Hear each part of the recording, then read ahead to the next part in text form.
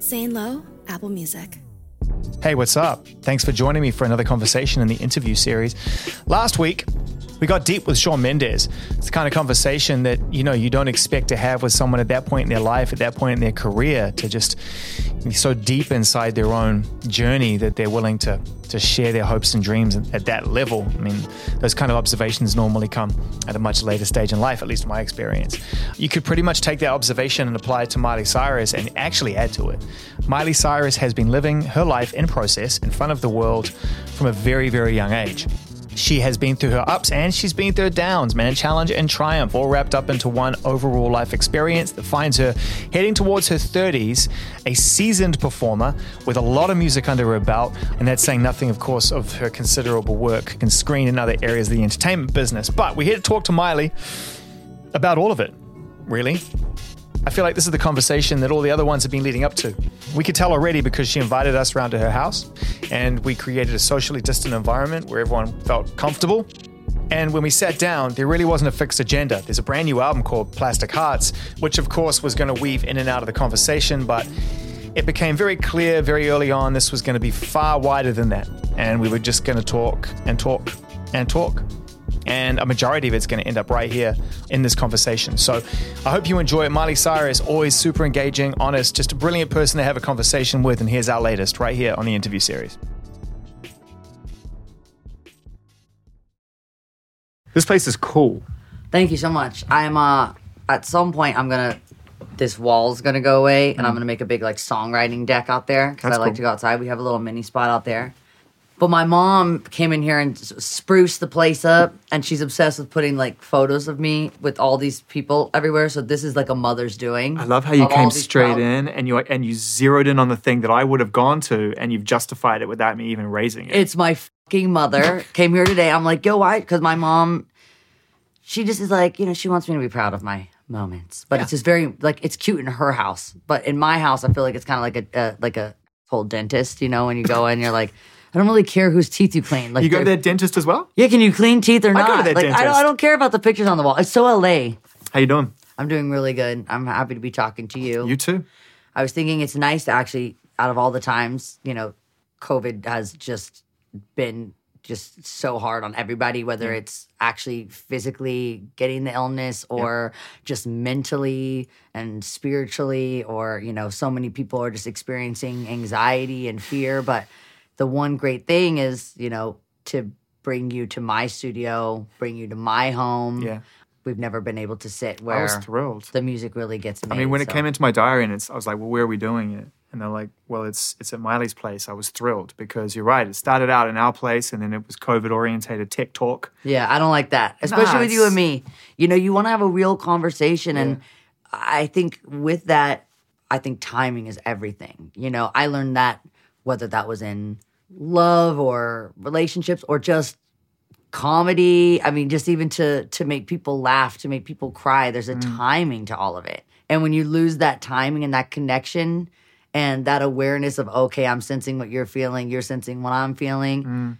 When you lose that, I think that's what's kind of been causing some of this anxiety and fear, because there's an unknowingness of the response. You lose that when you're talking through a screen. Well, the core of anxiety and fear is a desire for control. Mm-hmm. And we put that in the same conversation as time. Yeah. And that's why when things happen to you, it's like, oh, I have the worst timing. Yeah. Or I can't believe this time that happened. Yeah. And it's interesting that you would look at it from a different perspective of actually I lean into the concept of time, even if at the time it felt like a bad time. Also, I think there's something about you kind of fall into the right timing. And I think there's been times where I've wanted to rush and times where I've wanted to wait. And there's just seasons. And that's been this record for me, because this record I really was patient with. And patience, you could probably get a lot of adjectives of the things that I am, but patient, I don't think if you asked anyone around me would necessarily be so. Yeah, but you were sort of pushed in that direction, right? Because it's so funny. I was thinking back to the last time we really spoke. Well, around the last album, which was Younger Now, album. And it's funny, that title, because I think about you were on a mission to mature and to build a life for yourself, to stabilize yourself. And yet you called that album Younger Now, and it just felt very at odds. And then 2018, the whole thing just tips upside down, as you wrote so poignantly in your note. And I think about that. That's a push toward patience because that's about losing control. You can't control that. That must have been probably, looking back on it now, one of the most significant events of your life, that fire. I write down everything. Like my dad always says, when you write it down, when you say it out loud, you give it power. You begin to create it the minute that you write it down. So I write everything down. I did write about, I guess it was a push into patience, but it's now a part of my character. And it's something that I really am proud of. And I feel it was earned to be patient. And as much as there's things that I'll miss, it really, what I gained, which patience being one of them, was worth it. In a sense, finding a balance of feeling detached, but still being able to connect. Yeah. Yeah. I would never want someone to say, she just wasn't there with me. She just, I do have a problem with people that think being protected or guarding yourself in some way is detachment. Because if you don't protect yourself, then take all the locks off your house. Leave the keys in the car. Sure. Don't wear shoes on your feet. Well, also, you have a right to keep something to yourself. I mean, is it you or yourself before anybody came into your life, ultimately outside of, the family that you have. And even then, the minute you're born, it's your journey. And I've always wanted to ask you this, as you now get to a higher state of self-awareness through your music, through your life, through learning, through relationships, through all of it, through maturity, right? Let's call it maturity. Do you look back now on what you were told by your parents, how you acted as a kid, the kind of kid you were, from the, they all just had the earliest memories. Have you always been this? No. I mean, I am not the person I was yesterday. Last night, sitting behind you, cutting with Stevie Nicks on the phone, that changed me forever. Everything changes me forever. And I'll never be who I was yesterday. In a way, every night before I go to sleep, I say goodbye to myself in a way, because it's like that person's done. And there's a sadness to it at sometimes, because I do evolve really quickly because I'm very absorbent. I just take everything in. Yeah. And recently I've had to do inventory of what I've owned as mine that isn't mine. Because I think, like you're saying, your parents, so whether it's generational or the way that you're raised, or, you really do get passed through DNA, personality and character, even fear. Yeah, nature versus nurture, for sure. Exactly. Nature versus nurture. And we're all just an equation of all those things adding up. The last 3 years, I called it the cocktail of chaos, because it just felt like the worst bartender ever, which was, I guess, the universe. Yeah. Sometimes just kept pouring this shit, and you're like, oh my God. I can't drink any more of this shit. Yeah, and you're just you're dizzy off it. That's what I mean. When we spoke in 2017 and the album was coming out, and you were just like, I got this. Yeah. I got the relationship. I got the album. I got that life. I'm good. Yeah. And then, and life just laughs. It's like, you're not done yet. I kind of hate the saying, but also love it that when you make the plan, that life, laughs at you. Because I do think there's something to having an idea of what you want and setting a goal and seeing it. I daydream a lot. Daydreaming and seeing it all happen, but not letting it completely consume you to the point where there's no other options. Shake you, exactly, and become... I never let an idea or a schedule determine my creative choices. So, listen, I made a record. You and I had talked during Younger Now, and then I was going and making a set of 3 EPs, which were amazing. I was in love with the songs, but those 2 EPs weren't relevant anymore. And even though I love the songs for what they were, they lost their relevance. So to me, I can't ever release that. It's the only thing that you did in that equation that doesn't play to how you would do that now is you announced it. Yeah. When you announce it, you get power to it. That's the plan. Yeah. Exactly. And then it goes upside down. I didn't realize you lost stuff, though. Oh, yeah. So every computer, every journal, every song I'd ever written, and I write a lot of songs that no one ever hears. They're just for me. Actually, yesterday I was going through, I have a Joan Jett book, and I was looking at some pictures of her getting inspired, and I was like, shit, we have the exact same handwriting. And I realized it was my handwriting. I had used her book as my songwriting journal. So, if I don't have anything, you just pick up a record and just write on it. And so I was like, man, me and Joan do have a lot in common.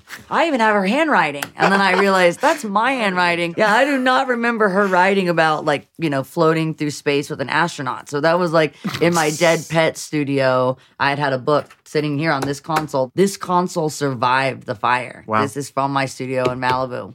Good on you. And my dad actually was like, "Can I have that?" I'm like, "Dude, this is the one thing that we really had left was my freaking console. It's mine." He's like, "I know, but I just got the perfect compressor. I need a place to put it."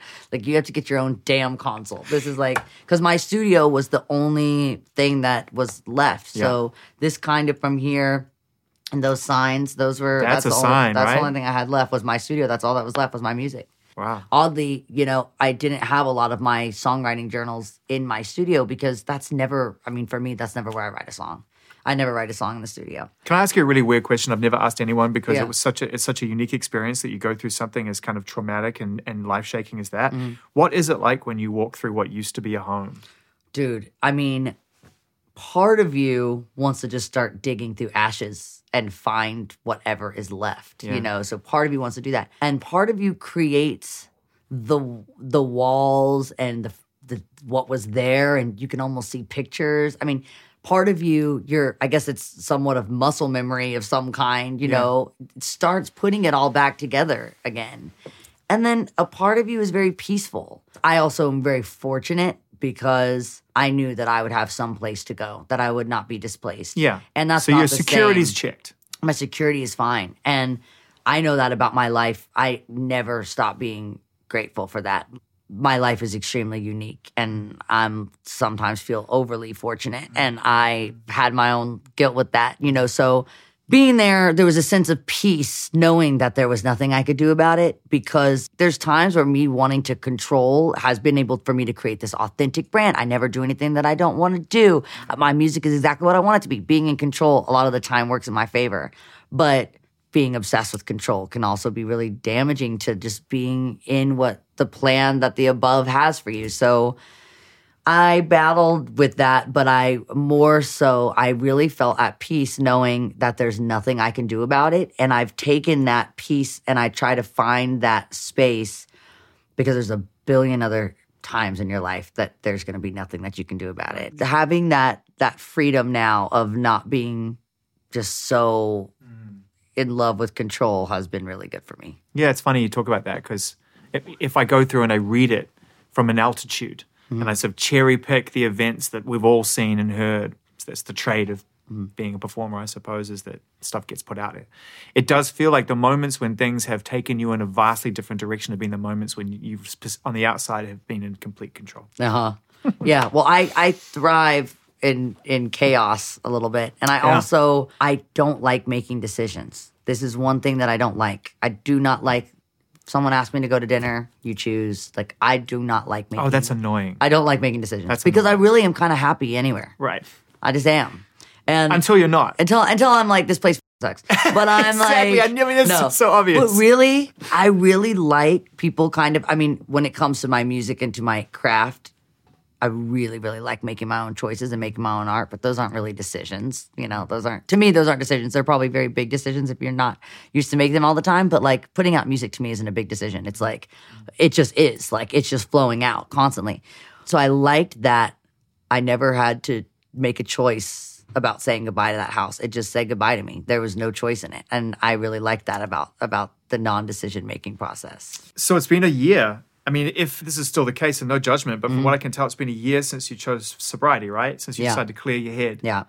How did it feel when you started to wake up and realize that was working? Well, I, like a lot of people, being completely honest, during the pandemic, fell off and felt really a lot of, and I would never sit here and go, I've been fucking sober, and I didn't, and I fell off. And I realized that I now am back on sobriety, 2 weeks sober, and, I feel like I really accepted that time. And one of the things I've used is don't get furious, get curious. So don't be mad at yourself, but ask yourself, what happened? But isn't that a step towards moderation? Like, I'm not trying to speak for anybody here, because everyone has their own battles, and some things affect people in far more volatile ways. I'm from New Zealand. Yeah. Moderation's kind of in our blood. Yeah. Right? So, from my perspective, it's like, if you're curious, why do you need to make a statement either way, I guess is the So question. I didn't choose to make a statement. I think that somehow, I remember it was like a couple months ago and I was doing an interview and the conversation just came up and I think I said it just like I'm talking to you. And sometimes I forget because I think it might have been with me. it might have been like a real conversation. Like how I said right now, listen, I f***ed up. Like I wasn't sober like over the last couple months. And to me, it was a fuck up because I'm not a moderation person. Right. And I don't think that everyone has to be fucking sober. I think everyone has to do what is best for them. I don't have a problem with drinking. I have a problem with the decisions I make once I go past that level of, even into, I just been wanting to wake up 100% of the time. Yeah, I get that. And I get dialing, the numbers and reaching out to people that I've detached from purposely. But when we drink, sometimes there's almost like no future. Whatever you want right now, I become very impulsive. Yeah. We're all going through the same thing. We're all this kind of malleable experience. You came out of this world at a young age where it was like, you can't be malleable. Yeah, I know. Right? Exactly. Yeah. It's a very obvious observation. Yeah. So apologies if it's just pure cliche. Yeah. But do you personally trace it back? Some of how you want to break free and just live in the moment, it can trace that back to this idea of like, you got to button up here. You got to do things the way they're done. In a way, I feel really grateful that I had all that like training and experience. And How so? because I would think of myself as I'm very diligent. And if I want something, I usually can get it. And that taught me a lot about that. Like, I'm very resilient. I like a lot of the qualities that became embedded in me by my upbringing, which my upbringing was not normal. So discipline? I'm very disciplined. Yeah, very disciplined. That's why it's never easy, but it's pretty easy for me to be sober or in and out of sobriety because like the day I don't want to fucking do it anymore, I don't. Done. The day that I do, I do. Yeah. But when I don't want to, it just is. I'm just very disciplined. And so there's something about that I really like. And I would say that there's a level of professionalism that I would bring to any craft. Even if that was working at a restaurant, I would be just totally obsessive about being the best one, And so there's something about that I really like. That's a button you switch, though. I've seen you turn it on where it's just like, I'll slay this room. Right? But then I've also seen you seemingly walk into a room very safe in the knowledge that you can do that disciplined thing. Well, that's confidence. And then go, I'm going to do the opposite. Yeah. I'm going to like set fire to it. Yeah. Well, that's having like a security that I used to be able to call on it and find it. And I guess now still, I have moments of my weakness and like the humanity takes over sometimes. But most of the time there's like a level of security now. And I see it every time I'm scared. I just picture Glastonbury. It makes you want to crawl into a hole where no one can find you. And I did not want to go on that stage.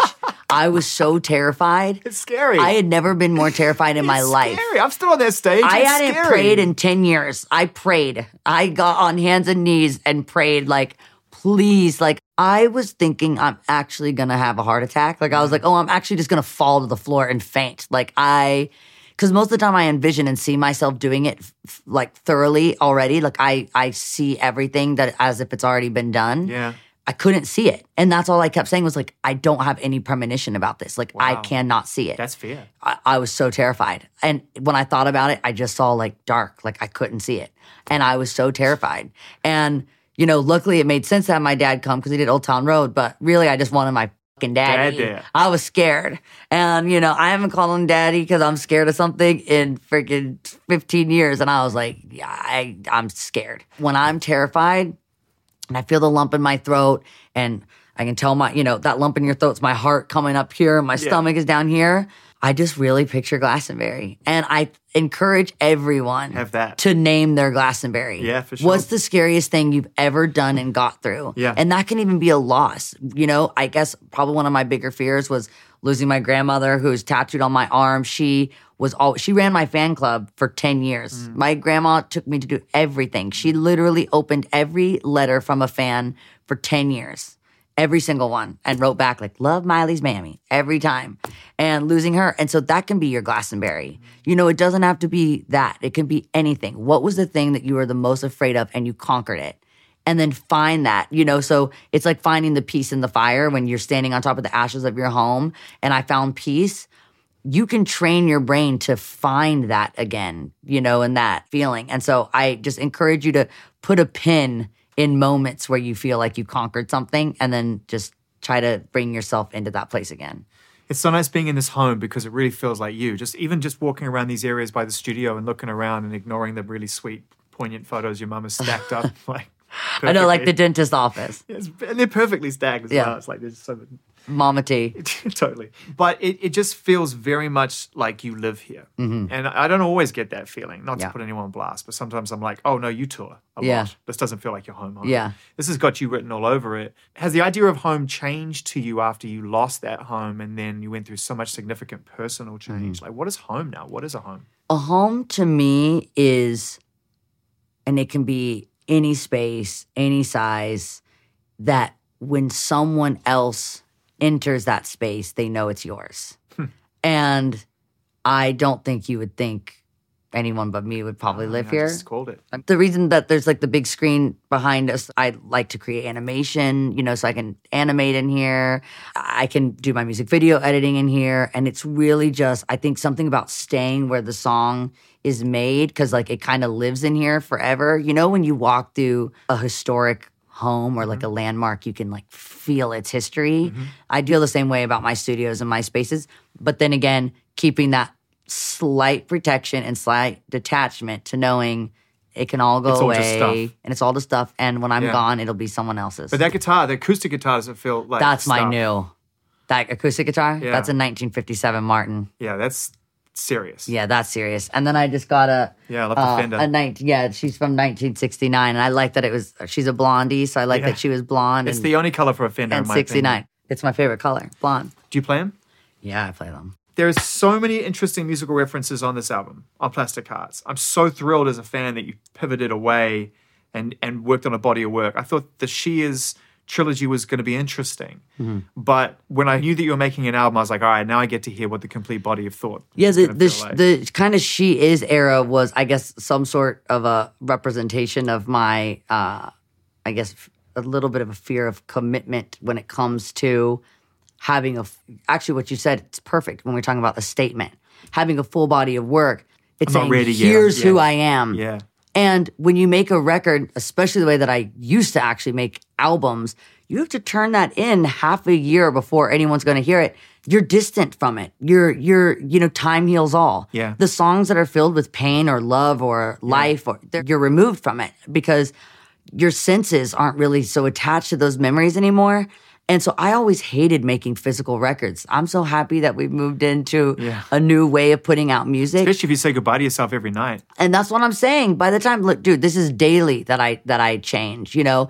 And I actually really don't like when people, you know, say that it's being fickle or you don't get to just decide, you know, actually me and Watt, we've gotten into an argument about this before because I said, you know, if I say something 5 minutes ago, that's what I said 5 minutes ago because I believed it. And so he was like, that is unfair that you live your life that way. That's fine to be that way as an artist, you know, but as a person, as a friend, you know, I'm like, no. He's just trying to get his own way. Like, he's pressing the buttons. I know, he's the master at that. I'm taking notes.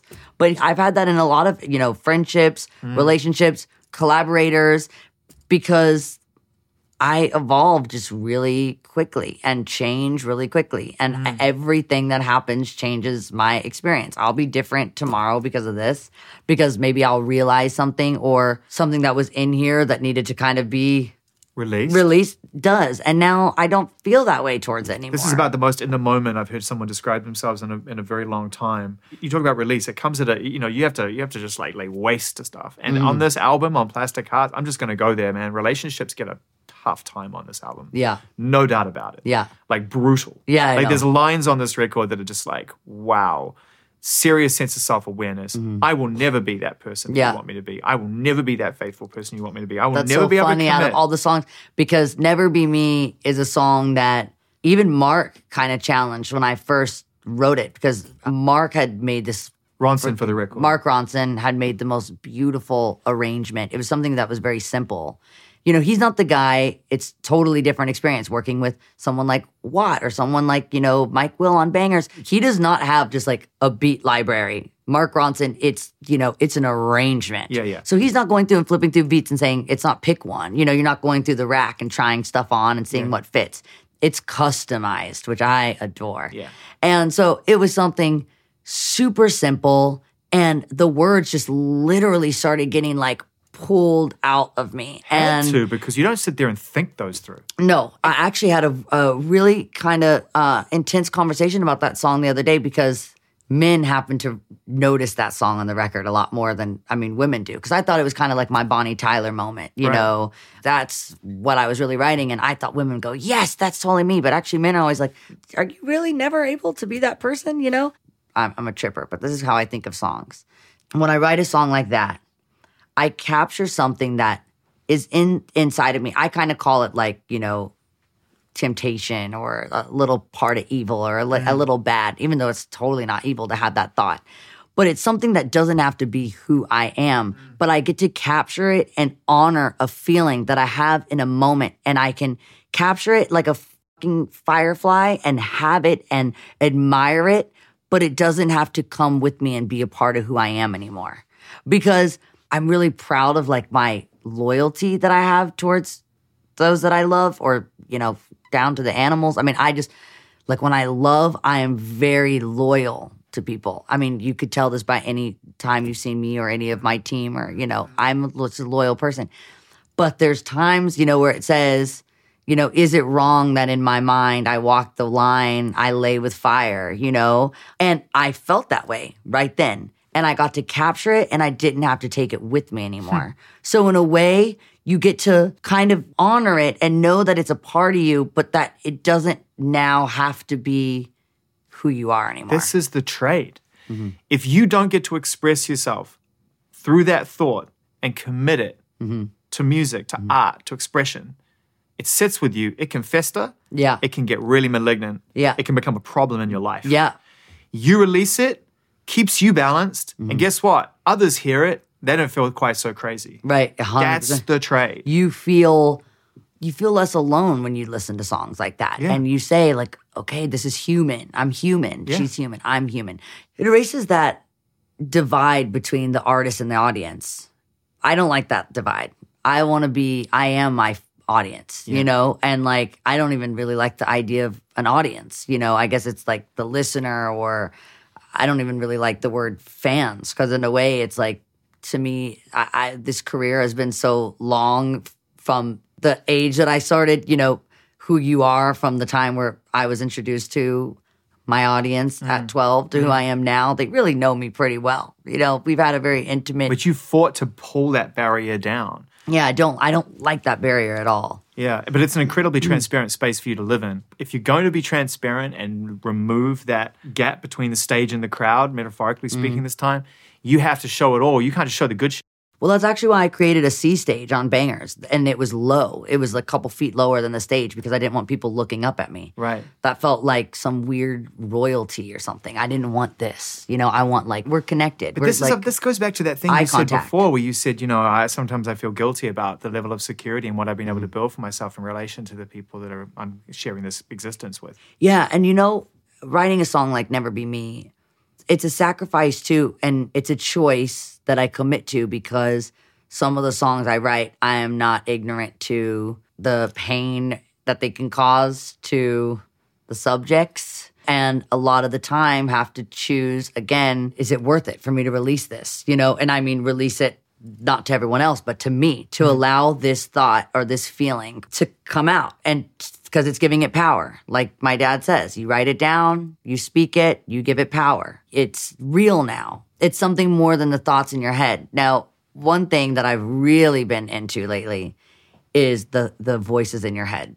I think there's kind of three of us in here. I think there's that angel, there's the devil. There's the one that goes, well, this is what I really want.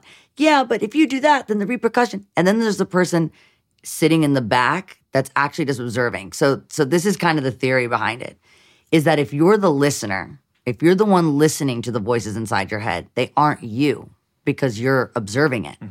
And it's just like you're having the same thought as me right now because I'm telling you it, so you're computing it, but you're not me. And so the two voices in your head are not you. And the only thing that they do is create your perspective for you and kind of narrate your life and help you digest, I guess, everything that's happening. It's almost like a computer, but it's not, they're not you. And so the voices inside my head, I guess, they're kind of the ones that also write some of this music. But it's not necessarily me who's observing. Does that make any sense? You should read a book called Untethered Soul. I've heard about it. So that's where the concept comes from. That's what creates the self-obsessed borderline narcissism that people realize, there's just a selfishness there, or there's an inability to see beyond your own framework, and it's really just because you're consumed by these voices. Yeah. But until you realize that, until you read that book, until you start to analyze and identify what your best pathway through that is, most people tend to lean into destructive ways to quieten the voices. Yeah. Do you recognize that behavior? Is that part of why you found yourself in and out of trouble here and there and doing things like that? Because you're trying to cope? For sure. I mean, I think especially just my experimentation, we'll call it, with drugs, with alcohol. I mean, all of that was just me, sometimes I guess also wanting to excuse them and allow them to run wild. Yeah. Like in a way, getting messed up was a way of me allowing myself to do things that I never really would allow those voices to the chicken control. And the egg. Exactly. So I think now my life has been truly changed by the concept that I'm not the voice inside my head, that I'm just observing, because there's like a piece to it of knowing. It's actually the way that it's explained in the book is you would never hang out. If those were physical beings, you would never hang out with the voices inside your head. They never stop. When you're watching a movie, it's like, well, did I turn off the stove? Did I whatever? If your friend was in there like, did you do this today? Did you put a gas in the car? You'd be like, shut up. Like, I'm just trying to watch a movie, or I'm just trying to go outside and enjoy my garden, or I'm just trying to take a drive with my mom. The thing that really made me just commit to this theory and really try to balance myself in it is my mom losing her mom. Because, one day I was driving in the car next to the beach with my mom, and I was thinking about something totally else. I was not there. I was there with her, but I was not there. I was thinking about the record. Did I turn in the mix? Do I actually like the way that Hate Me sounds? I'm still kind of annoyed with something that I chose to do on the last chorus of Hate Me. It still bothers me. And so I'm sitting here like, you know what? I should have told Lou Bell. No, I don't like that. And so I'm sitting there thinking about it, and I'm like, yo, do you know what my mom would give to be in the car driving next to the beach with her mom right now? The fact that these two voices are trying to steal this moment from me. Stay present. I am not them. So the presence is the one sitting and observing that's just at peace with where I am at that moment. That takes discipline, though. And that's where I thrive. So luckily, it's been a quick adjustment for me. Once I take it and absorb it, it's pretty easy for me to apply it. Isn't there a part of you as well, though, just based on what I've read and mainly what I've heard through your music, that as soon as you get discipline in something, you're like... Yeah, destructive. Well, it's when it no longer serves or no longer feels like it's a part of me anymore. I mean, that's a part of the constant shift of every second is changing me so much, which is terrifying, really, for everyone that experiences me. I'm my best friend, but I don't know if I'd want to be my best friend if I wasn't in my own body. I've had to learn that it's not selfishness, because I used to feel guilt with that. Shame I used to feel a lot of shame. And I learned that guilt and shame are different. Changes your life. Guilt is healthy. Guilt is, if I don't wear my mask, I'm going to hurt someone. Right. And so I need to wear this mask. Shame is a killer. Shame is never going to help you. Killer. I hate shame. So there is no shame in the fact that this is me. There's qualities. If you're destructive and you're hurting other people, you have to work on yourself. It's constant effort. But I want to be my best friend, actually. I'd be my best friend because of my loyalty. Because when I shift like that, I don't leave bodies behind. I take everyone with me for the journey. It's just like, you got to walk fast. I've asked a few artists this question, and the answer is universally the same, in having to focus on expressing yourself through your craft and learn about yourself in the moment, and then ultimately work that moment, reach people and go out people, is what is the greatest sacrifice? And every one of them says relationships. Mm-hmm. I agree. And I would say, because see, that's totally loaded. That idea is totally loaded. So now we have to go through and now I'm not a vague person anymore. You'd have to go through and dissect that, because in a way, the relationships that I get to create, and I know what kind of relationship most people are talking about because our minds and our lives revolve around love. It's all we want. But when you can see all the different types of love that you have in your life, at times it's, it's lonely, and I get that, and I get wanting to have partnership, and I get that people want to create families, and I really get the longing for love but, to me, and only to me, it's an honor to find it. But I mean, animals pair up, it's instinctual. It's not, a choice. That's programming. And I try to not be a total servant to the programming, because that to me is ingrained and like embedded. And probably every woman in my family line before me probably, has had someone, had kids, and had, so that's ingrained in me. But I don't actually have that idea. So if I can disconnect from, well, that's what I'm supposed to want, but I don't, and I'm okay with it. And I do. But sitting here right now, I'm just happy to sit here with you. There's nothing that I'm like, well, if I had this, it'd be better. It's like, it always would be. It's always going to be better. And what I've also learned is like when someone, talking about timing, it's like, well, this isn't a good time for that. It's never a good time. It's never a good time for your house to burn down. It's never a good time to go through a divorce. It's never a good time for your grandma to die. It's never a good time. Like, it's going to happen when it happens. And like acceptance, and it's not going to be easy. And I've also I've made myself sit in discomfort lately and loneliness. How have you done that? I will really turn off all my devices, everything in my house, no TVs, no phone, no computer, nothing, no music, and just sit and let it come up, because it will. And it hurts. It's excruciating. And I did it probably 3 nights ago, and like, sobbed by myself, and like, I felt so good the next day, because you cannot do this forever. And we live in a society where we're asked to just compartmentalize.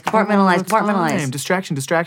Cannot do it. Exactly. Move. Don't look back. Look back. I mean, our ancestors would have had ceremonies for a month if someone passes away. Yeah. And I remember my grandma died on a day that it was like right midnight sky. Maybe I'd been out for 2 days, and I was going to miss interviews. And it's like, do you think you could do that one? It's like, I have to honor my grandma, my mom was adopted, and like, so if my grandmother wouldn't have adopted my mother, like, it's so crazy. So, and also people, have the attachment to, like, you want to have your own children, you want to whatever. I come from a mother who is adopted, who, like, I have such a love for those who take in children and make them their own and give them a family to be a part of, because my mom, like, that cosmic alignment is wild. That must blow your mind. Blows my mind.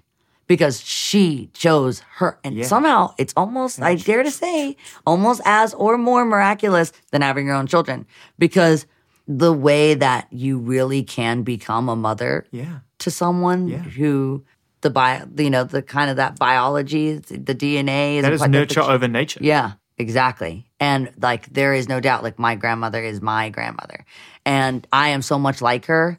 Yeah, so there's something I'm like really love about it. So with the relationship thing, instead of allowing that to just be a preset, I've tried to really push the reset button on these like settings that we're all kind of AI, I guess. When did you start to do that though? When did you start? I mean, obviously you could say that that's the frog in the pot of boiling water, and then it suddenly happens. But the way you've described it, reset, not preset, it's perfect. So that to me is a headline. You got to get to a headline. You don't just work up to it. You just go, oh my God, that's not me. So many great lyrics on this album, but there's a line in there where it's bad karma to have a double life, to live a double life.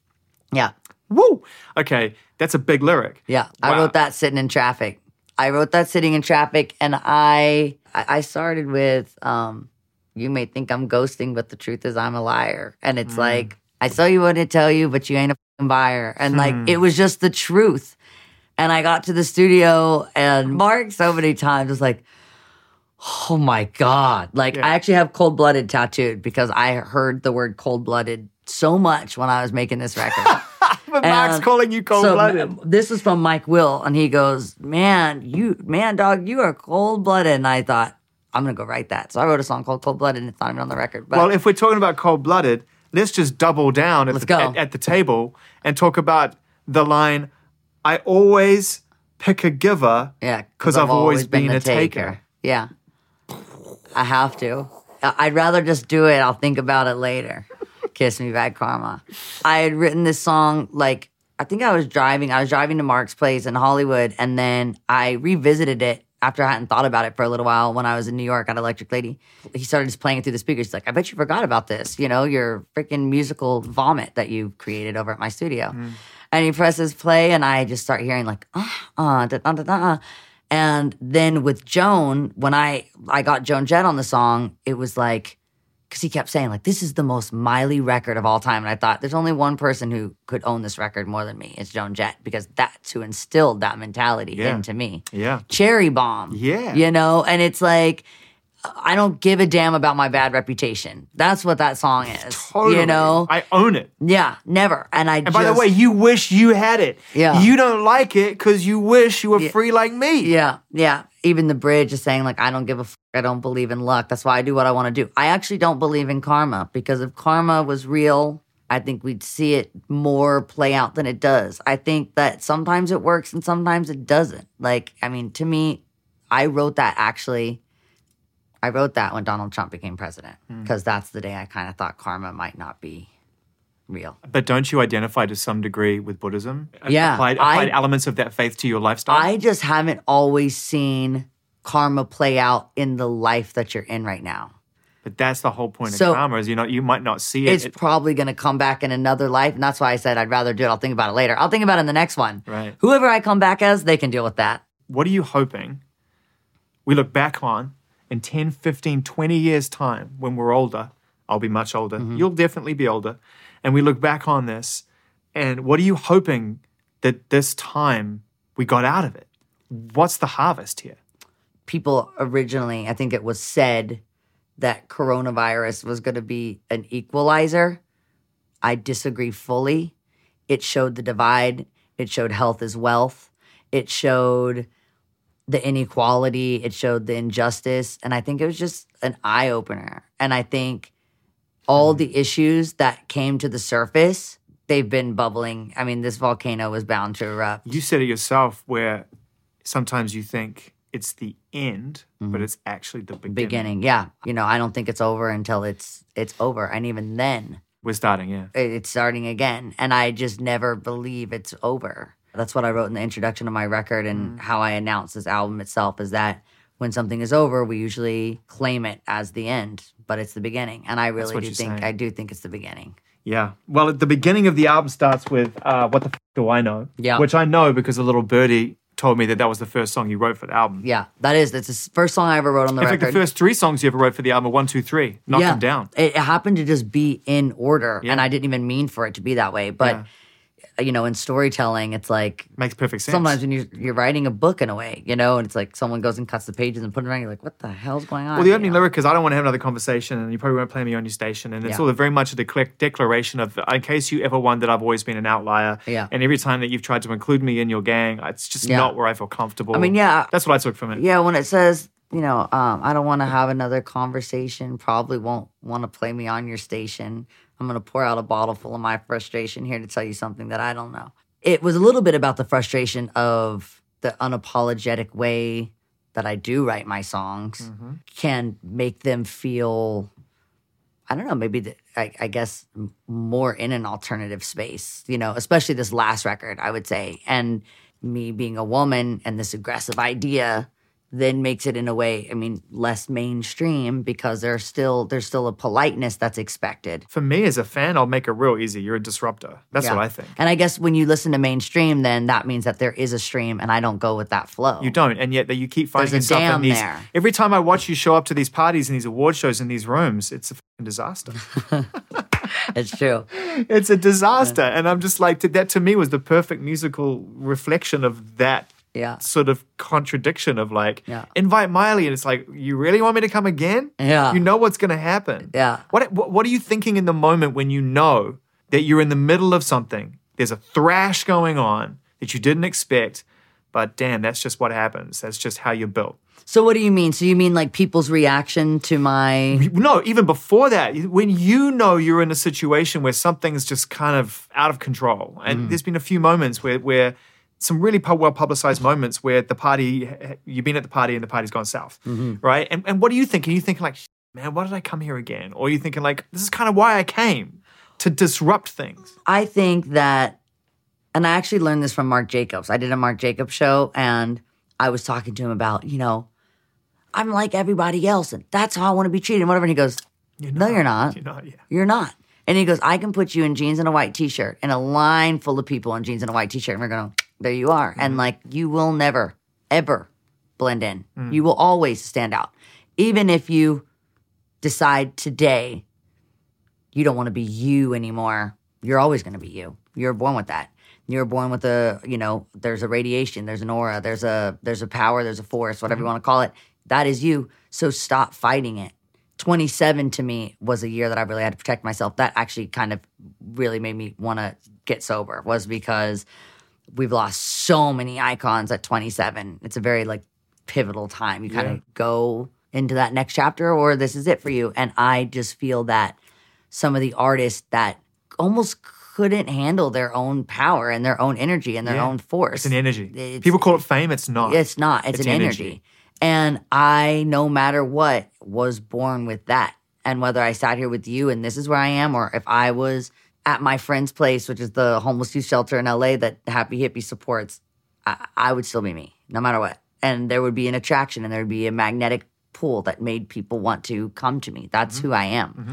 And instead of thinking of that as some sort of, narcissism. I need to drink myself through it. Yeah. I need to take drugs. I need to avoid it. And narcissism is saying, guilty. I'm the best and no one is as amazing as me. That is not how I feel. I have so many idols that I look up to that I just, like Stevie Nicks, like Joan Jett, like Debbie Harry. I am no way, I will never be done perfecting my craft. I will never be the best because I'll never be satisfied. But I think that's really what it is. I'm going to stand out no matter what. So I've just embraced it instead of trying to run from it and trying to join the gang. Yeah. Me being a teddy bear, shaking my ass in a costume. Me not being a teddy bear, not shaking my ass would be the costume. Because that's what it is. That's what I feel. When I hear that song, I see a teddy bear shaking its ass. And so I have to become it because that's what it is. And so it would be a lie, which I can't do. I can't lie. You can't lie. I cannot lie. That's why I'm really gullible. It's because I assume that most people aren't lying to me because I don't lie. Can't. I can't. And I cannot. So even if it's but those two things you said, like we said, they don't add up. It's well, there's been time between them. So of course they don't add up because I'm not that same. The same person isn't. But what about when you say you thought I was ghosting you, but I was lying? Well, you may think I'm ghosting, but the truth is I'm a liar, which is about not returning text messages or returning calls. So you think that's a white lie. Oh, you must have fallen off the face of the planet. I'm not a flat earther. No, that's called I'm not a flat earther. I can't fall off the face of the planet, bro. Right. I'm being sketchy. That's not returning texts and phone calls. It's really called self-preservation. Yeah. But it's interesting that you say that you simply cannot lie. I know another artist who said that to me, absolutely straight-faced, I cannot lie. It is not in me to tell a lie. Uh-huh. What happens if you do? That comes out just like it does for everybody else. It always does. Does it burn you, though? Does it just crush you? It's just until then you just cannot do it. It ends up just coming out in some whack way. You know, it comes to bite my ass every time, and it will. I guess maybe there's karma. I guess it could be. But it's lies are too loud. The truth always comes out. I guess for me. Was it like that in your house when you were growing up? I don't think my parents lie. My dad is almost honest to a fault. If my dad doesn't want to talk to you, you're going to know. You're going to know. My dad actually told me never laugh at a joke that isn't funny because that person's going to go torture someone else with it. And they're going to have to fake laugh. Advice. And now you're going to have this never-ending bad joke that makes people feel uncomfortable. And you're going to be the reason why people are fake laughing. And that sucks. What was it like growing up in a house like that when you have a dad like that everyone thinks they know from some music? Mm-hmm. But they don't know. He's the most eccentric person I've ever met in my life. Which is a wonderful thing. Yes. Again, I think you said it by, he is one of one. And none. That's it. He's the one and only. And that's been my inspiration. You asked me about what you feel about when you step in someone's home, the way that I dress. I want to be the only me because everyone is the only them. And that's what I really don't like about this new shift of, social media and posting everything and everyone beginning to morph into the same person and the same features and uniqueness to me. Uniqueness is my religion, just being the one and only. And that is not a superpower I have. Now, this is another theory I have is that as unique as I am, I'm not special because I'm, in a way, we're all just special. So if everybody's special, then one star isn't brighter than the other. There's a lot of qualities about me. That makes Mark Jacobs wrong. Well, I think I'm always going to stand out. I'm going to stand out. I think everyone has it in them. Right. You're a real empath. You are. That's what I think. I think you're just an empath. You just want to adopt animals, and you want your friends and your family to be safe, and you just want all the stuff around you. But equally, you don't want that to define you, right? Yeah. And I have the artist. Fair? I have the artist torture thing going on too sometimes. Where like I'm a little conflict seeking because it's creative, and like that's another thing. About, you create drama in order to write by about accident. Drama. I don't mean to, but like I like to feel sad. I wouldn't have pictured you as someone who believed in accidents. I like to feel sad sometimes. Like I really like it, and I really like to feel happy. I really like to feel, and I like it because it's inspiring to me. But God, how do you function right now as someone who willingly puts themselves into their feelings in order to go through that process and learn something new when there's so much to feel right now? It's been really overwhelming. I went like 3 days without sleeping at one point because the energy of everything happening was just too stimulating. Like how can you sleep at times like this, you know? Yeah. And when there's just so much to do. As an activist, it would be really hard for me to just like lay my head on the pillow and go into dreamland. Yeah. But I think dreaming is honestly, it's the like pencil sharpener of the creativity. You know, remember your dreams? I do remember a lot of my dreams. I remember a lot of my dreams. Do you write in your dreams? Do I write them down, or like do I write in them? Do I write songs? Yeah, have we heard anything? Thinking Way Too Much from Younger Now in a dream. I dreamt that I wrote it for my sister with Justin Timberlake. And I woke up and I'm like, I'm just going to write it. And I didn't give him songwriter credit because it was Dream Justin Timberlake. He was not actually Justin Timberlake, but I had a dream that me, Noah, and Justin Timberlake wrote Thinking Way Too Much. Wow. Yeah. And it was the only song I'd ever written in a dream, I think. How do you remember a song after a dream? I have vivid dreams, and then it's like if I don't. As soon as I woke up, I had it stuck in my head all day. I had it in my head all day long. You clearly have a deep affection for the people, as you say, that you love and that you're loyal to, and yet you've hit reset on things. We were talking about your dad. I've also been lucky enough to meet your mum, who's amazing. Yeah. And when I see them in the same room, I'm like, wow, that is just the perfect union. Yeah. So when you're in a situation where you're saying goodbye to yourself every night and searching for a new moment to apply, to put yourself into, but then you see this union, this loving family you came from, right? See, that's really different too, because I actually had this conversation with my mom this morning. Who you love and what you want can be different. So my mom loves my dad more than anything. They've created this family. They've look at what they've created. Like, they've really kind of found, in a way, kind of a purpose of life. Like, they really found love. But what they want is very different. And to say that love and agreement on a life path is the same is not. I don't think so. So I think my family really worked it out. My dad lives in Tennessee on a farm, pretty secluded, tripping out. His best friend's name is The Face. It's a tree that has a face, and he talks to it all day long. It's true. He's like, you want to come hang out with The Face? I'm like, Dad, you've been hanging out with The Face for 35 years. Like, I've seen it. And so that's my dad. And my mom, her life revolves around service. Like, she just wants to serve people. And, like, I mean, she is a mother to us 5, but, like, she is a mother to everyone that she meets. Yeah. Like, she is just that person. And she has incredible energy. She wants to live fast. And, like, they just have different choices. And so my parents really taught me that love is that feeling. Love is that spark. Love is something you can't see. Love doesn't mean, like, having a standard lifestyle where you sit and have coffee together every morning. So that makes me look for something else. There are some love songs on this record. There's some really, there are moments when I feel like you're really getting close to truly identifying what love means to you, right? Angels is a real moment on the record for me. And they're sad because I don't feel like it's there yet. Like, you can't grab it yet. Yeah. But you're definitely getting it, identifying what it is. Yeah. Because to let go of something, like, and be able to write about what it means to you and let it go means you understand what it meant to you in the first place. Yeah. You know, at first, I guess a lot of my songs that I write are unapologetic and I guess are shameless, but not that one. So at first listen, you go like, man, she's really putting it out there. Like, I know you're going to wish we never met on the day I leave. I know. You're going to think I'm cold-blooded. But then it's like, it's not your fault. No. That's what this song is saying. There is like some remorse to it. Like, all these things should add up on paper to you're the one for me. but I know that you're wrong for me. And maybe it's part of being someone that thrives in chaos or some sort of conflict with creativity. I really respect, actors that can go in and out of character and like leave it. In my love life, I should maybe be more like Denzel Washington or something. I should be like a really good actor that can like play all these roles and then go home and leave it. But isn't that the double life? I think that's really what it is. I have a hard time disconnecting from like that character or something because it's not a character. It's not written for me. That's the thing. Someone did say that to me one time, like in a relationship. It's like a movie. I said, but it's not because like it's not written out and the ending isn't folded up in a binder in these like scenes. Like I'm not that person. It's like a movie. It's like, well, actually, I don't even like watching movies that much because I'm too embedded in the truth. So when I know something is a story, like I have a little bit of a hard time. You're more of a with requiem for a dream type thing. Yeah, I love a documentary. Yeah, love that. me That's too. the truth. Yeah. That I love. I've actually looked because a lot of artists, they really get inspired by films. Actually, I was working, with Max Martin at one point, and he was saying he actually gets inspired by writing songs by even watching movies because he's like, I can write a song for that person. Like, I don't have to destruct my own life. I can write it from his perspective. That's I'm not a like, good thing. it's not the same.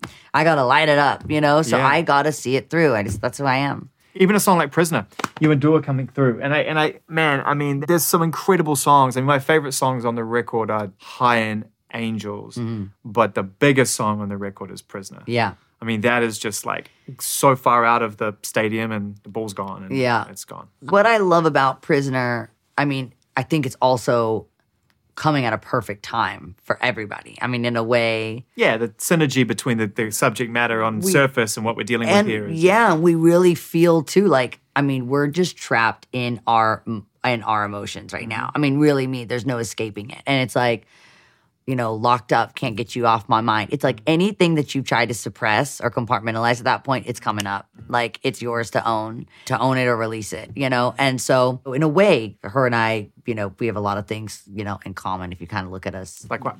I would say our love for fashion. This is like my number one. Me and Dua both. She's probably the only person that can rival my collection of fuzzy hats. Like we have a love for fuzzy hats. Yeah, there's a fabulousness there. There's a fabness there, yeah. Again, I think that like fashion is it's your inside out, And so I think she like kind of wears her inside out. And I like love that because I like when you walk into a room, like she's recognizable. And to me, that's a star. Like, so when I know if I saw that on a mannequin and I would know that's for Dua Lipa. So I love that about her. I also love that she's very direct. Like we edited this video on text message, me and her directly as artists. And I just don't want to play telephone when I'm making music. I want to make it with who I'm making with. I don't want to do a song with someone's manager. I want to do a song with the artist.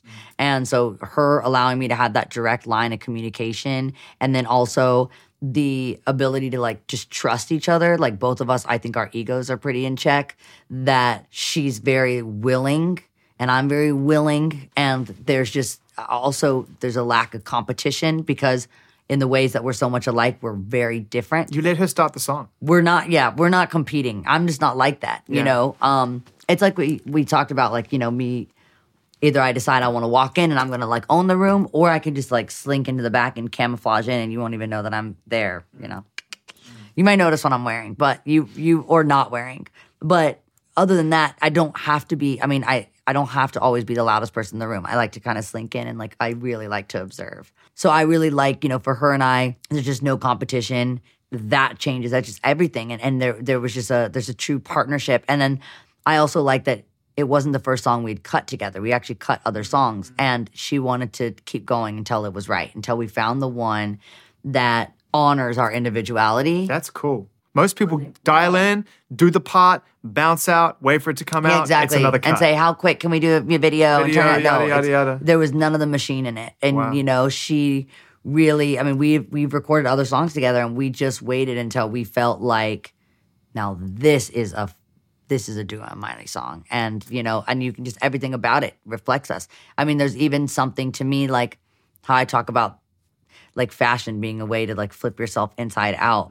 The colors that I see when I listen to a song, I see colors. Oh, don't ask me to say what that is because I can never pronounce it right. Synesthesia? Yeah.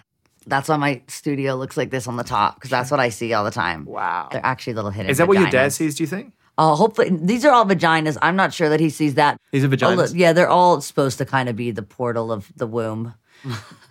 That's where I came from. That's where I think I'm from. That's Here's heaven. a newsflash. It's where we all came from. That's where we came from.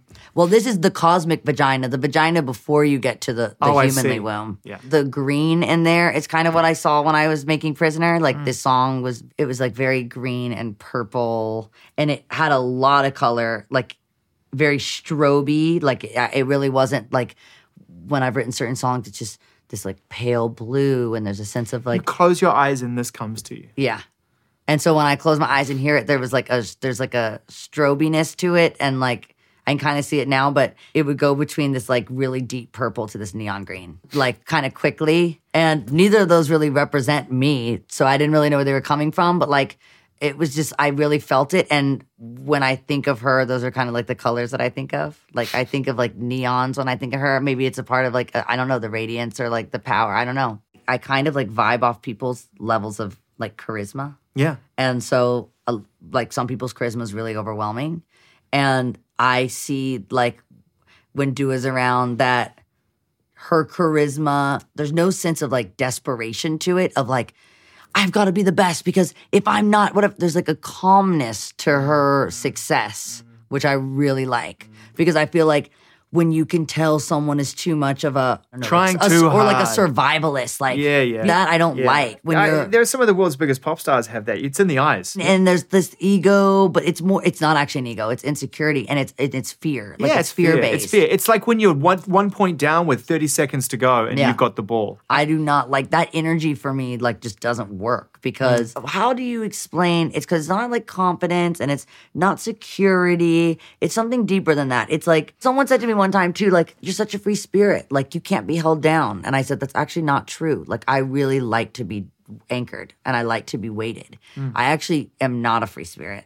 I'm probably, my idea of structure is maybe a little looser than, but to me, I feel like I have structure in my life. And I wouldn't say that I'm just a free spirit. Like I would like to work on maybe even my ability to go with the flow. Because I don't get a sense that after 2017, 2018 was a step towards structure. Make no mistake about it. I have the idyllic house and the ideal location, with the marriage, and I'm writing the music, and this is going to be the routine. Yeah.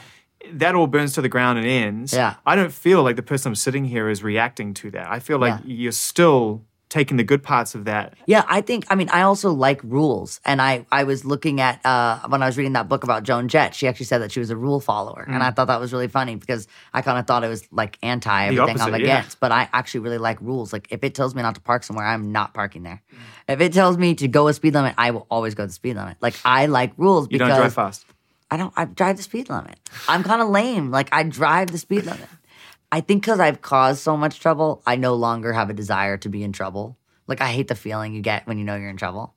I got in trouble a lot as a kid, and I got in trouble a lot, like, last year. Yeah. Yesterday. I don't know, man. I mean— I guess disruption is what it is. Yeah, and I've maybe even caused a little, like, trouble in my life, but it's made the outcome worth it. So, like, I'm all content with it. Everyone's doing shit all the time. But I don't want to, like— I don't want to go to jail. You know, I don't want to do anything like that. Right, so it's based out of fear. I was based out of fear. I don't want to get a parking ticket. It sounds annoying. Yeah. You know, I also think it's a sign of respect. Yeah. I like respect, so that's why I like rules. Because if someone is doing it by it being caring, I think, you know, there can be overbearing, obviously abusive rules. Like, you know, some people just like to be in such control and tell you what to do. I don't like those kind of rules. But I like rules that are going to prolong my life. I like rules that are going to benefit me and to protect other people. And that's why I love the damn mask. I love the mask because it's a sign of respect. By people wearing a mask, you're saying I love you. Yeah. You know, I just think it's a sign of respect, a sign of compassion, a sign of, you know, kindness. And like, I just think it's about being a good person. When you were 27, you needed to sober up because you felt like you were in a pathway that could have been a very sort of well-established self-destructive pathway that occurs within the artistic spirit where energy is too big to maintain, and so you end up losing your balance with really tragic outcome. You want to stick within the guidelines that are set for us because they keep us safe. You want to be able to live a long life. What's your relationship like with the idea of mortality as somebody who lives in the moment as much as you do? I think that fear is just a part of instinct, like we were talking about. I mean, a fear of death is instinctual and it's programmed, and that's, you know, it's we are all survivalists. Actually, there's a concept that says everybody is in it for themselves. It's just the more sophisticated that do a better job of hiding it, which I think is really funny. Are you a survivalist? Could you live off the land? Could you go and do it? If I had to. Yeah. If I had to. Yeah. I mean, because when someone's like, I could never, it's like, but you would. That's the thing. And that's what the Glastonbury concept is of find your I would never, do it. Do it. And then find that place inside. Yeah. And like, if I had to, I would do anything. You know, that's it. There's nothing else you would do. You will do anything, really. But maybe that's who I am. Look at you showing up with Billy Idol. This is a guy, I mean, he was one of the first concerts I ever went to as a kid, man. Him and Steve Stevens out on that stage. It was like, to me, they were like Lennon and McCartney. I know there's people who are going to be flipping out back then, but it was the 80s. The Beatles weren't around anymore. Lennon and McCartney, man, it was like watching those two vibe off each other and playing those smashes. It was unbelievable. What's the Billy Idol connection here? Because I know that you and Joan Jett have obviously gotten to know each other over the years, but how's Billy Idol show up on your Billy's kind of the same thing. Me and Billy have known each other. I think the first time I ever did anything for Billy Idol was in like 2013. Right. I actually think it's when I just dyed my hair platinum and like shaved my head. I had like short little spiky hair and I looked like Billy Idol. Almost like that? Yeah, kind of like that. Even more Billy vibes. Like I was pretty androgynous, you know, and I like really used him as a inspiration for my kind of like the transformation that I had. That was a big part of that for me, like his music, because the way that he kind of married like rebellion, but also his music where they had like incredible hooks and like big hits. Showed me that I could have balance, that I could make music that I and other people love. And like sometimes I've lost that and I found it again where it's like, I want to make music for me, but it's like part of music is sharing. Like, you know, it's not hoarding these songs, it's sharing. And so Eyes Without a Face actually followed me around for like a year. Anytime I would go anywhere, it would be playing. Like it was really trippy. I really started to think that life is just all, I mean, it's the Truman concept. I'm like, who the hell keeps pushing play on Eyes Without a Face? Like, I'd go to the grocery, I'd go to a restaurant, anywhere I went, it would be playing. And then I went to the studio with Watt. I had said I had just been going through like all different relationships and just figuring it out. And I was telling him that I felt like, I thought that Billy Idol music videos are like porn. Like, I think the old Billy Idol music videos are so sexy. And I'm like, yo, that is my porn preference is Billy Idol music videos. Right. And so I'm like, oh man, we got to write a song about that. And he's like, let's just write a song with Billy Idol. Let's just like get the real deal here. Thanks. So we got Billy to come and write a song. And actually, did you tell him about the music videos and the concept of music videos? I think when I fell off and was drinking, there was a moment where I told like, Billy Idol that his music videos are porn. I did actually. Yeah. I did. And yep, over dinner. This is a regular polite dinner conversation. The chorus, where it says, he says, under the disco ball. The disco ball I have is in my house in Nashville, Tennessee, and me and Watt were separate for New Year's. I was in Tennessee and he was in LA, and we were FaceTiming under the disco ball saying, we're making the best record of all time. Like 2020 is our year. We're going to make this album. We were so stoked. And we were under the disco ball. And Come on. Yeah. So all I wanted. And then my other favorite story is Ryan Tedder wrote this with us. And we're like all in the studio. And we're like, hey, Billy, like, could we just get a couple ad-libs? And he goes, yeah. And we were like, awesome. Please say someone was recording this. And we got it. And that was his real response to it, was like an ad-lib. You can't even say yeah without going, yeah. Yeah, exactly. You know, I imagine like, Ian Astbury from The Cult was like that. You're like, do you want to be? And he'd go, yeah. It's like, it's for real. It's like, really, he cannot just say like, yeah, sure. Yeah. What's the golden G-string? We wrote this song, it probably was in 2017, 2018, something like that. And probably this, again, is kind of reflective of Donald Trump as president. And, you know, the men hold all the cards and they ain't playing gin, you know, and they kind of determine your fate. This song, which is also about kind of the, I guess, like the cross I've had to bear in a way of like saying, like, I feel like everything that I've done has just been up for, you know, all the opinions and I guess people being offended and like all the shit. But it's like, you know, our president grabs women by the and you're mad at me. I'm a pop star. I'm supposed to do these things. I'm supposed to do things that like are sometimes make you uncomfortable or you take offense. That's kind of my job. That's like entertainment. I don't want that in a leader, you know. I consider myself a leader, but I would say that actually is creating the like country that we're going to live in. You don't want an entertainer. I have no desire to be president because I have only a desire to create art and to be an artist, and I want to do what I do. And I think that there's an idea that I've kind of focused on of mastery, of like finding the thing that you love and like becoming the best at it. You can't be everything.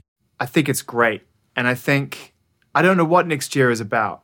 I'm really glad you're putting this album out. I still know artists that won't. Mm-hmm. I still know artists that are just like, I just can't. I understand. I do too. I understand.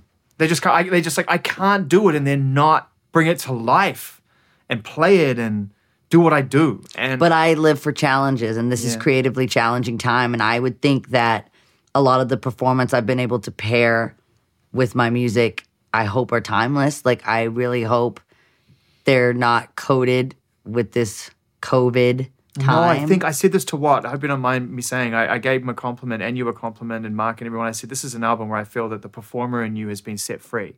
There have been times when I've heard your music in the past, and I've been trying to compare and contrast to when I see you when it's do or die. When you're on the mic and you're singing and it's you, and it's like, if I don't get this right, it's disaster. And you just go somewhere else. And then I hear these perfectly constructed pop songs, and it feels like you're constrained a little bit sometimes. It really came with age, and that's what we talked about with time.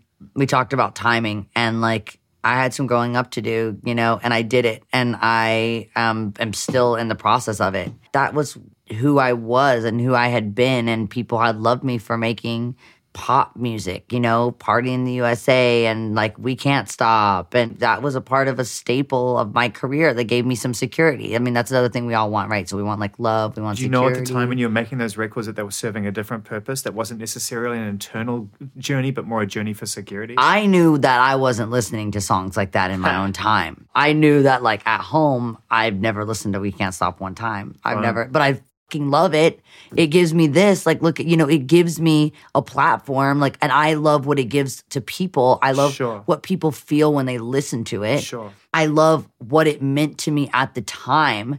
Actually, at the time, so see, now these are where things are allowed to change, and like I can say an idea, and now I don't commit to my idea. So now the new commitment of the idea is that playing a character for so long, like I was a character and people loved me as a character. That's the answer. I have a hard time not associating that certain songs that I don't relate to anymore were just another character that people love more than they love the real me. So there's like the fear base of like, people will never love me as much as they love that, because that level of success is such an eclipse sometimes. It can eclipse anything that I ever make, because when something is so bright and something is so big, or like Hannah Montana or like Pardon the USA or like We Can't Stop or Wrecking Ball, and then every time I make a music video, someone wondering, is she going to make another Wrecking Ball? Right. Is it ever going to be like that again? I don't know if I'll ever make that again. You're giving away your narrative, though. That's the thing. Yeah. You're giving away the thing that you owned when you made it in the first place. Then it becomes everybody else's, and then you get scared that they just want that, and you don't own it anymore. And it's not yours to own. And yet when we spoke around Younger Now, I remember distinctly saying to you, that moment when you get up in your backyard and you sing with whoever it is or on your own, it is the most pure, like, what the moment. Like, you've got this fire in you when you sing, which is unbelievable, second to none almost in your peer group. And I think that's batted that shit away. I remember 3 years ago I gave you that compliment. You were like, I like to go on the beach and sing on my acoustic guitars, but I also like to make big fancy pop records, whatever.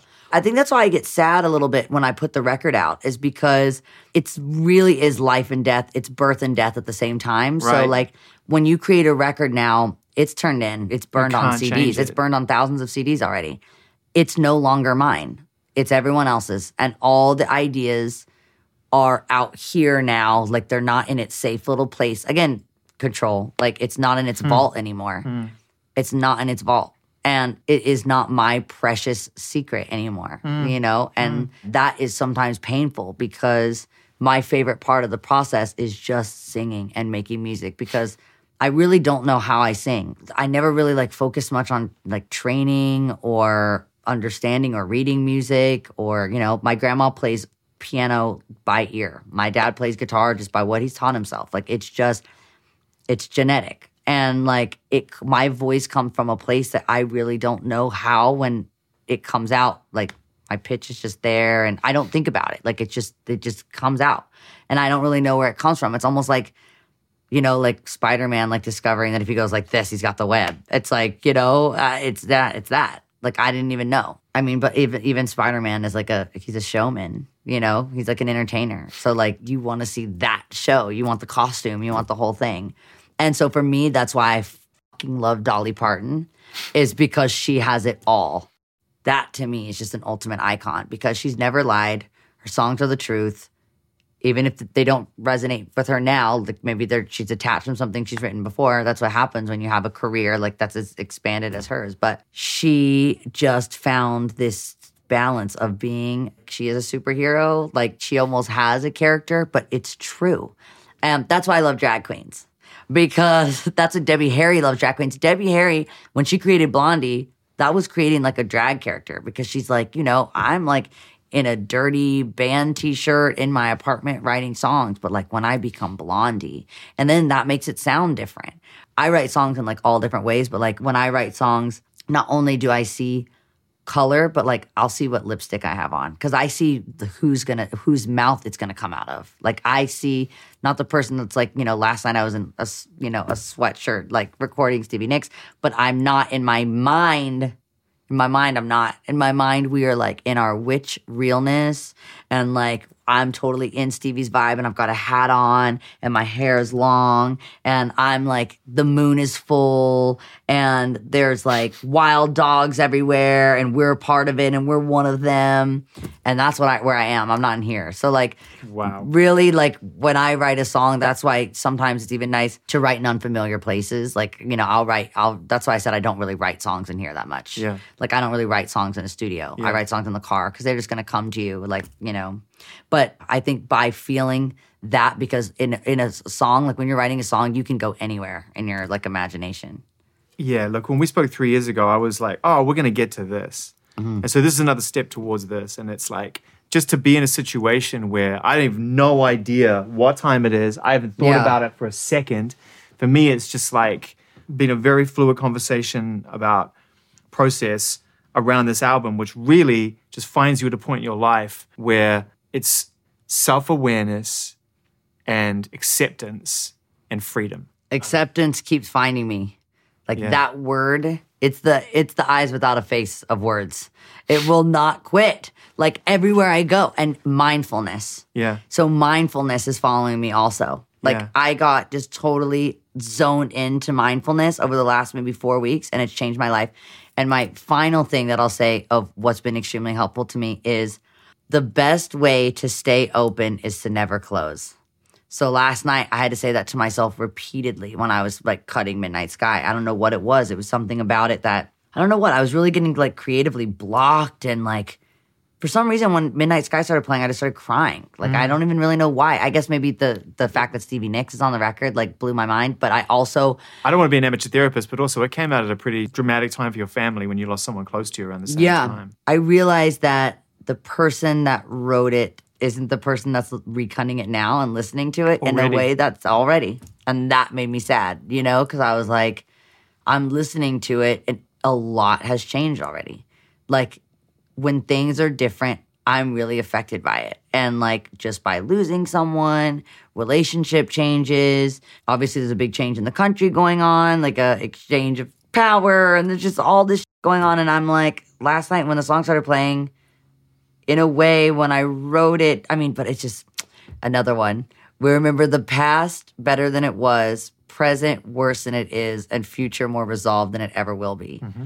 And so when I look at the past, I'm like, when I wrote that song, it was simpler times, and these are so complicated. There was a laundry list if you would have asked me when I wrote Midnight Sky. It's always That's why I was writing it, was I just want to be in control of my narrative so bad. Mm-hmm. I hate when the media creates my autobiography for me. Like, no, stop writing my life That's what story. creates the anxiety, though. Exactly. That is the root of it. Which ultimately, man, if it's one thing I'm learning as I'm growing, as I'm getting on in my life, and our kids are growing up and everything else, it's like, as and where you can, apply those two words that sit there just waiting to be used and are always at arm's reach, which are let go. Yeah, I love that. That's why I wrote, you know, on my record, it's like, I think you're really going to like this record, but if you don't, f*** you.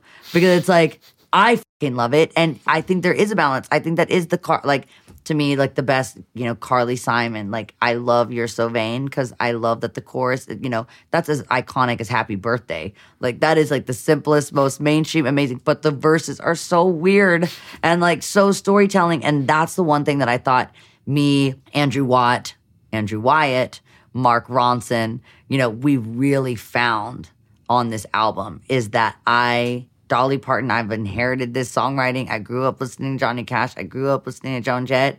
And I have that in me. But also, like, I've also grown up listening to Gwen Stefani, who really did that kind of best. She got to just have the best of both worlds, to not be ashamed of anything. Yeah. She really did. And how to find that merge, how to be everything, how to be the melting pot of everything that I've ever loved, and not be ashamed of that, of like some of my guilty pleasures of music that, that I've wanted to, that have inspired me, and like how to make it my own, and just a sense of like the shame, it's not helpful. So I guess what started that tangent was that originally the shame came out, and now I'm just getting a little more hyper aware to go like, oh no, I actually don't feel that way. Detached from that. I have a fear of writing new music because what I've been is so large. Not anymore. No, I'm really excited for this record to come out because it's just, it's the most proud I could be of anything. And, again, I just feel like just so much gratitude towards the collaborators who helped me create it. Here's the thing. You'll make another one. Yeah. And another one. I already am. This album was 12 songs long. Somehow I think it's 15 right now. I've added 3 songs since it came out. 12 plus 2 covers. 2 covers, and now Midnight Sky with Stevie Nicks. So now, when I printed this record 2 weeks ago, it was a 12-song album. It's 15. So that's the great thing about digital. And you're already making another one. I can just keep adding. I love it. There it is, the latest conversation that we had with Miley Cyrus. And they're stacking up, man. If you take a look at the kind of creatives we've been able to speak to lately in this place, which I love having this place to be able to share these conversations. So if you do come back time and time again and you haven't yet subscribed, please add a rating, add a comment, engage with it however you will. I check it regularly. And we're back again next week with Billy Corgan, which is going to be great. Always is.